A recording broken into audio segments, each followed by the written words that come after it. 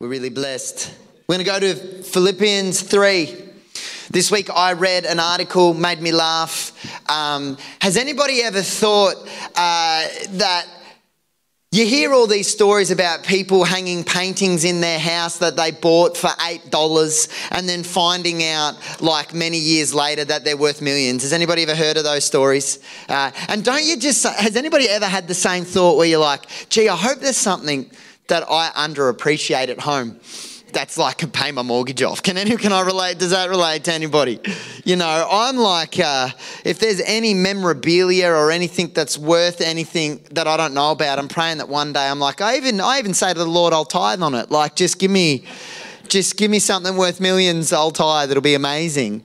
I read a story this week about a guy in the States. He bought a farm in 1998.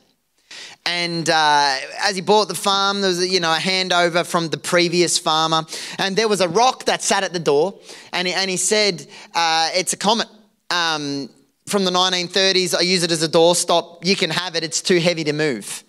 So he kept it and went on farming, as you do as a farmer. And then many years later, he ends up taking the meteorite to a university, and it turns out that rock that had been used as a doorstop was worth $100,000 US for a rock. The moment I read that article, I was out in the backyard kicking things around, I went under the house thinking maybe there's something been left under there. Misrepresented value. Wasn't appreciated for what it was. And I often think about our freedom that we have in Christ, and I don't want to, and the premise and the plan and the assignment for this message is I don't want to underappreciate the work of the cross. I see it, I recognize it for what it is, but I'm so familiar with it that I don't want it to mean that I begin to become lukewarm or not appreciate the great work that is. Does everybody agree and understand with what I'm saying? So as we go through the word today, one of the challenges, and I'm just believing right now as well, like I'm not going to move on, appreciating something for its value. I just feel that there are some people in this room that need to appreciate the season that they're in right now. Felt the word season come straight to my heart as I was speaking that. And the discipline is when you're getting warmed up as a preacher, you ignore that stuff because you want to get into your rhythm. But there are some people here in this room. You're walking through a very special period of life. Don't wish it away. Recognize the value for what it is. God is blessing you right now. Don't undervalue it. Don't wish it away. Because there's blessing in this season that you need to be thanking God for. So Father, right now we just thank you that you are blessing us. Your blessing goes before us. Your blessing is behind us. It covers us. We thank you, Father, for who you are. And Lord, I pray if there are people that are sitting in a season of blessing and they're feeling frustrated, I pray that they would let go of that to recognize the blessing of where they are today, where they sit today. And we thank you for it in Jesus' name. Amen. Amen. Just be praying for Pastor John this morning. He's away with 55 of our men at a men's camp. They've been 4-wheel driving. I know a lot of guys have come back this morning, so we greatly appreciate you driving back. But be praying for them. God is moving. There's great stuff going on, and it's an incredible time. Now, Philippians chapter 3, let's read it. It's called The Priceless Value of Knowing Christ. That's the title in my NLT Bible. I like to read from the NLT. I like to read from any Bible, but the NLT is at a lower reading level. I find it easier to work with the words. So that's why I've chosen that translation for today's message. So it says this: whatever happens, my dear brothers and sisters, rejoice in the Lord. I never get tired of telling you these things, which is interesting already that you've got to be continually reminded of the goodness of God. We can forget what we walk in. We can not have it at the front and center of our heart. And what he's saying is, I do this. I constantly remind you of God's goodness. Why? Because I do it to safeguard your faith. Watch out for those dogs, those people who do evil, those mutilators who say you must be circumcised to be saved. We know that in the context of this scripture, Paul is attacking Jewish beliefs that you need to do physical observance of the law as well as other holidays and eating rituals in order to walk in relationship with God. But what he is saying when he says you mutilators of the flesh, he's saying you don't need those things. When you have Jesus, you don't need those things. That's the context. And then it says this one is a beautiful line. We rely on what Christ has done for us. We put no confidence in human effort, though I could have confidence in my own effort if anyone could. Indeed, if others have reasons for confidence in their own effort, this is Paul, he says, I have even more than you. If anybody can be reliant on working to earn favor and blessing from God, it's me. He says, I was circumcised, verse 5, when I was 8 days old. Tick for the religious side. I'm a pure-blooded citizen of Israel. Tick. A member of the tribe of Benjaminite. I'm going to keep ticking, so I'm going to stop that. A real Hebrew, if there was ever one. I was a member of the Pharisees who demanded the strictest obedience to the Jewish law. I was so zealous that I harshly persecuted the church. And as for righteousness, I obeyed the law without fault. I once thought these things were valuable, human effort. I once thought that this human effort, all this religious stuff I'm doing, I once thought it really had merit and was really, really valuable. But now I consider them worthless because of what Christ has done. Yes, everything else, Alf, you like that? Alf. It's that season almost.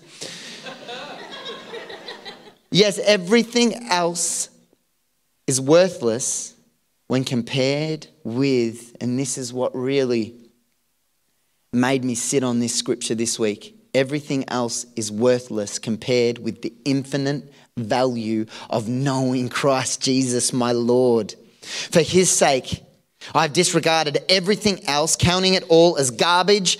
Older ones say excretion. There can be many, many definitions there. Rubbish, poop, whatever you want to put it. So that I could gain Christ. Everything else is pointless and worthless so that I could gain Christ. I was willing to give it all up. And become one with him. I no longer count on my own righteousness through obeying the law. Rather, I become righteous through faith in Christ. For God's way of making us right with him depends on faith. I want to know Christ and experience the mighty power that raised him from the dead. I want to suffer with him, a very popular preaching topic. Sharing in his death. So that one way or another, I will experience the resurrection from the dead. Father, we just pray you speak through your words today. We want to grow closer to you, Jesus. Nothing else. Everything else is not as important right now in this moment. Father, we're here to gather because we want to honor you, Jesus. We're here because you are our number one priority. We're here because we love you. And Father, we are grateful that you sent your son. In Jesus' name, amen. So Paul's big theme, whenever you read through his letter, is always going to land with justification through faith. There's nothing else. Faith makes you righteous. Faith in who? Not in anyone, not in works, not in ability, not in any other God, but faith in Jesus Christ, who lived and died on a cross and rose again on the third day. Now, he was raised for our justification, which we'll get to, but effectively that justification is right standing, begins with faith in Jesus, making you right with God. This is the theme that he is always running down. And he says this, yes, everything else is worthless when compared with the infinite value of knowing Jesus. So what really matters? It's knowing Jesus. Simple. Love him, obey him, pursue him passionately. Paul talks that there are many other things that try to creep in on the priorities of serving Jesus. Human effort, he talks about. And he says, look, if there was anybody that had the right to go with human effort, it's him. You know, he's born in the right place, circumcised at the right time, belonged to the right school, did it better than anybody else, but yet he realized that all of it was completely worthless because we rely on what Christ Jesus has done for us, and we put no confidence in human effort. We rely on Christ alone. Now, relying on things in our culture should be something that we're actually able to attain, understand, take a hold of pretty easily because we rely on a lot of stuff. Who here is good at reading a map? Give me a wave. There'll be some people. You know, we've got some people that love walking through, you know, the bush and finding things. But who here is good at using Google Maps? You know what I mean? Like you're driving back from Geelong, there's always a roadworks, there's always an accident, and it says we are creating a detour. And you know, when I was a kid and a detour happened, your parents would stress out, they'd be flicking through the Malways, be gone in Jesus' name.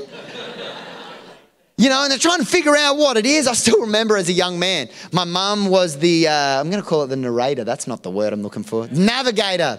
Thank you, Jan. The navigator. And I remember my dad going, Mum's holding the Malwaves, and she goes, I don't know where we are. And my dad goes, yeah, that's because we're here. But now these days, detour, who cares? It says rerouting. And we're completely reliant and trusting in the Google Maps. Now, you know what? This is good because I never would have taken up caravanning if it meant using a Malways. Because it would ruin the holiday with stress for me. But I have the ability to go, it's actually, as long as my phone is charged, my reception is good while my data is not being stolen from hackers. Man, I've had some tough week, church. Pray for me. Optus, Essendon, it's killing me. It's killing me. It's killing me. I gave back my membership for all those that are going to ask. I gave it back. I love that you're applauding. Appreciate you. Thanks, I need it. Quick, bring the band. Let's close in prayer. Oh, Lord, we pray for that club. I said I wouldn't pray for them ever again, but I'm going for it. Father, help our society. Help Christians not to shrink back, but step forward. Help them to own what we believe. In Jesus' name. Amen. You know, I got here today by a car. That when we headed out the door this morning and we turned it on, we were trusting the reliability of the car to work in order to get us here today. Happy to rely on that. It's acceptable. You know, the easy one, everyone's relying that this chair will hold your weight. Who remembers the Mill Park days, hey? Amen. We weren't trusting and relying on those chairs. They break during the service. I don't know, it was Girth's birthday this week. We love you. It's talking about, you know, the things that people remember when they first joined communities, and that was one of them. You know, recently I was, you know, and I've said I had the colonoscopy, but when you're looking at that anaesthetist, you're reliant on the fact that they know what they're doing as you're going to sleep, hey? How many people have met an anaesthetist and go, tell me about your qualifications and experience? You're in pajamas, you're half naked, you're like, I trust you. I don't even know your name. But we're reliant on things. This is the reality of where we are. But at the end of the day, all of those things mentioned are secondary. Because what's important to all of us consistently, no one will deviate from this statement. At the end of the day, we want to be in right standing with God. You can have the whole world, you can have every resource, you can have everything, you can have health, but you will not have health forever. And at the end of the day, the main thing that we are reliant upon is the work of Jesus Christ, so that when I stand before God, I'm in right standing with him. And Paul is really painting a clear picture here in Scripture that it's not about relying on yourself. It's not about relying on your ability. It is about the work of Jesus Christ. We rely on Christ's work alone and put no confidence in human effort. So are there things in my world that I'm putting too much dependence on? That are trying to move in and take the primary position of Christ. Now, there's always two sides to the coin, which I'm going to now try to articulate to our community is that when it's all about Jesus, it actually releases a little bit of pressure. Amen? Oh, hallelujah. I am not perfect. And I think that there is, at the moment, an attack on the confidence of Christians, which as a church, we are going to speak into. Just want to let you know that we have a guy, who's ever heard of the course Valiant Man? We booked in Alan Meyer to come here for 2 weeks. We're going to begin to talk into things in our community so that when people ask you questions on your journey about abortions, questions about homosexuality, we don't panic. Because I love you and I want to represent Jesus well. But I don't want to shrink back from what I believe. I don't want to take a sideward step from what the Word of God says. But at the same time, at the moment, my confidence is so under attack. There is a cancel culture in this world. And I'm actually battling. Do I walk by faith? Do I walk by sight? Am I in fear? Either way right now, something's going on. I'm triggered. I'm intimidated. And how do I move forward? And the win about the work of the cross is that we are no longer required to have perfection. We are required to have relationships. So that means, hey, I didn't get it right.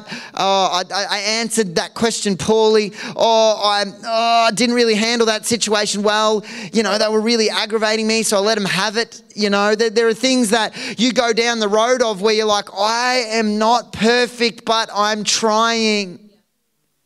And I love Jesus. And He doesn't call me to be perfect. He calls me to be growing.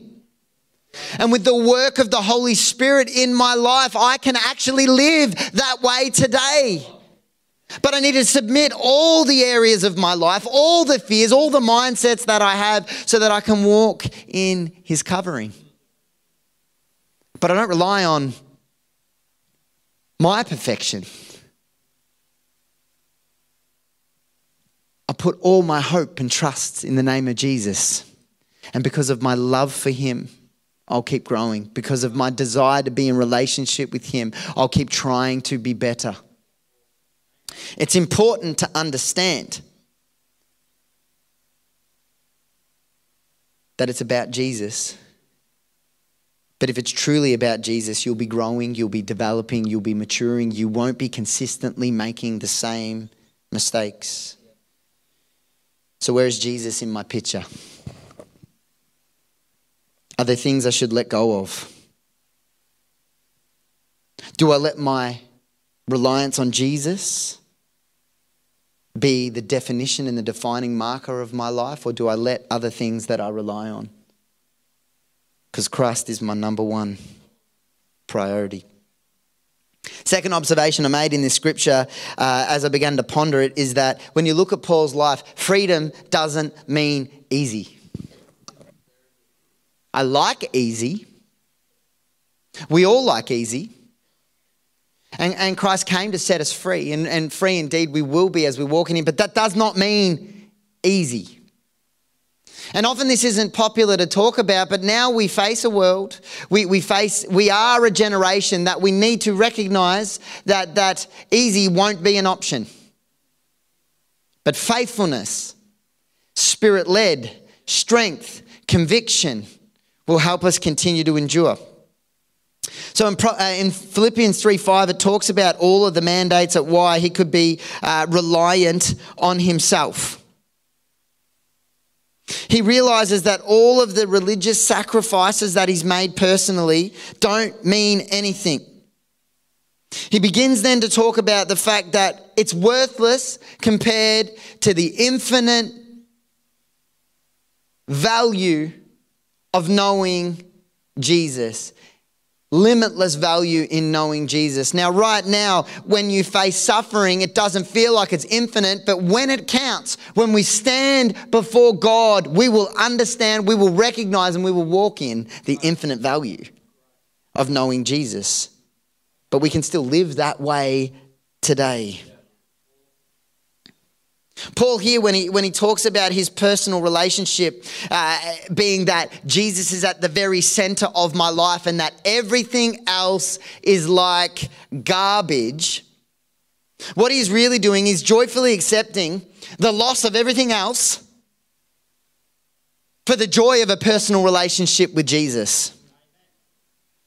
And as I pondered and thought about Paul's life, I began to think of Luke chapter 14:25. If you flick there or make a note wherever you're writing notes, Jesus actually talks about counting the cost of being a disciple. This is Jesus talking to crowds. And he says, suppose one of you wants to build a tower.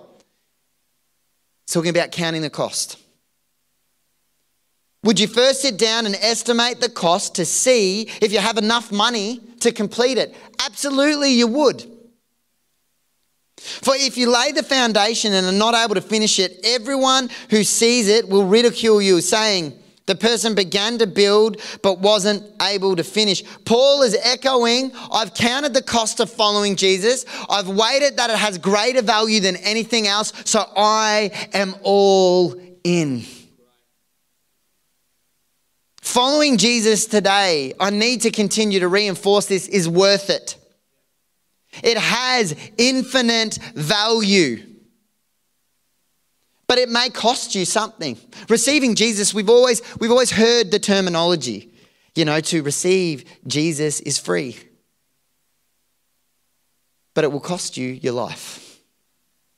But let me put it into context today as we look at the news. As we see people, we flick back to guys that are in CEO positions, and I look at the Essendon scenario and you got Andrew picking the church over picking the club. Of course he's going to pick the church. He's met Jesus. The infinite value in knowing Jesus is going to surpass anything, but for us it could cost you acceptance, popularity, employment, opportunity. But Paul goes, I put greater value on knowing Jesus. If Jesus is my number one, which is what Paul is saying, I happily give up anything to know Jesus. You know what that means in our context? That if Jesus is number one, then your hurts might need to take second place. If Jesus is number one, then your opinion might need to take second place. If Jesus is number one, your availability may need to take second place. But knowing Christ is infinitely greater. And I'd rather have favour with God than favour with man. He then goes on. He doesn't just talk about the fact that I'm willing to give up everything to follow Jesus, but he actually, in verse 10, talks about the emphasis of why he pursues Jesus and actually what he wants to receive from that relationship. And in verse 10 it says, I want to know Christ and experience the mighty power that raised him from the dead. I want to suffer with him, sharing in his death, so that one way or another I will experience the resurrection from the dead. Jared, I might get you to join me a bit earlier. I, constantly... I'm at that stage of life now where I feel like I don't think I'm a young man anymore. I don't think I'm old. I think, but I'm in that middle, the temptation of a midlife crisis is there almost, But one of the things that I'm experiencing is I'm in the first year of life without any grandparents being alive. And it might even be the second year. I'm not great with dates. My nan passed away into the second year. And I was flicking through, I went to the barber with Lila, and she was bored, and we were flicking through photos on our phone. I want to say our, it's my phone, but you know, all parents feel like it's our sometimes. And came across a photo of my nan. Her name was Rita Patterson. She was my hero. And there was a really special moment in my life that I'm grateful it happened. Talk about valuing the moments you're in and recognise them for what they are. Christmas Day, a couple years back, saw my nan. I felt the Holy Spirit say to me, and I've shared this with you before, go and give your nan a hug. But I mean, give her a hug. And I went up to my nan, and she had her oxygen tank. She had lung cancer, and put my arm around her. And you know, she's the leader of the banter. She is the pioneer of extrovertedness in our family. And every dance floor growing up, she was the centre of every volume. She was all about having a good time. So I put my arm around her initially thinking, you know, this will be a smile and a giggle, just trying to obey the Holy Spirit. And she turned, put her arms around me and just began to cry. And she said, I'm scared. And I was able to pray with her. And we hugged her. And April was smart enough somehow to capture that moment and take photos of it. It was the last time I ever saw my nan. And I'm grateful that I knew her. It wasn't just the same relationship as I know of LeBron James, a basketball player. I know his stats, I know his life, I know his family, I know his kids' names, but I don't know him. But my nan, my grandma, I knew her voice, I knew her smell, I knew her love, I knew her kindness. And when Paul is sharing in Scripture, and he actually says the words, I want to know him. It was about a personal relationship. It wasn't just to know of Jesus, it was to know him. It was to experience his love. It was not just to know of, it was to know intimately. He says, I want to know him. So that's where the infinite value is. It's in deep, beautiful relationship with Jesus. We want to know you, Father. We want to know you more. If we have moved priorities around, we bring you back to the center. Everything else is secondary. We want to know you. But he then goes on in the Scripture to say, and experience. He wants to know him, but now he wants to experience his resurrection power. When we look at that in Scripture, I love Romans 4:25. It's one of my favorite verses in the Bibles. He was delivered over to death for our sins, but was raised to life for our justification. The power of the resurrection of Jesus is that we're justified.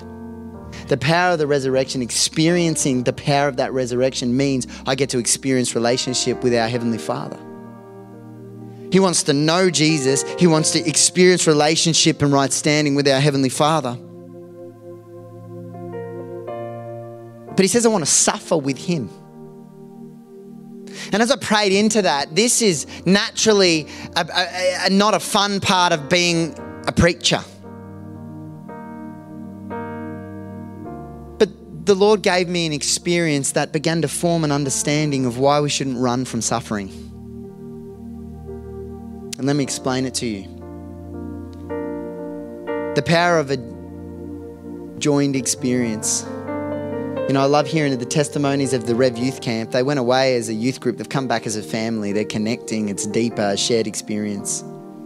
Last Sunday, I was on annual leave. I ran the Melbourne Half Marathon, and as I was running, I get to about halfway, 3/4 of the way through the race, and I'm tired. I'm running. I got caught up in the emotion and ignored everything and just was running. And I started getting tired, and then this random guy I'd never met before named Dave starts running with me. Come on, man. We started encouraging one another, you know, and we're encouraging and we're running, and he's telling me his story and I'm telling him my story, and we're suffering, we're hurting, we're breathing hard, we're running. We get to the end and we cross the finish line, and then it was like we were brothers. It was like, man, my God, high five, you're sweaty, regret, you know. And then I start thinking, he don't look like he got any diseases. I'm overthinking it. Because he got sweat everywhere. He's a big dude. He was big dude. It was like running with Justin, like big. Like I was like absorbed into like the, you know,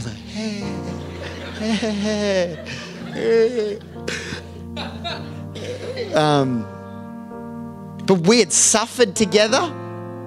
And as that joint experience of suffering, it brought deeper relationship. Paul in the scripture says, I want to suffer with him, because Paul has obviously recognized that suffering, especially for the gospel, brings a deeper fellowship with Christ. So sometimes we will endure struggles, we will endure hard times, but do not avoid them, do not run from them, because they can bring you into closer relationship with Jesus. So suffering actually pays off, because to know Jesus better means I'm closer to the one who brings infinite value, limitless value to my life because of his work on the cross to redeem me. Thank you, Jesus, for the blood of Christ. Thank you, Jesus, that it washed me white. Thank you, Jesus, you saved my life. Brought me from the darkness into glorious light.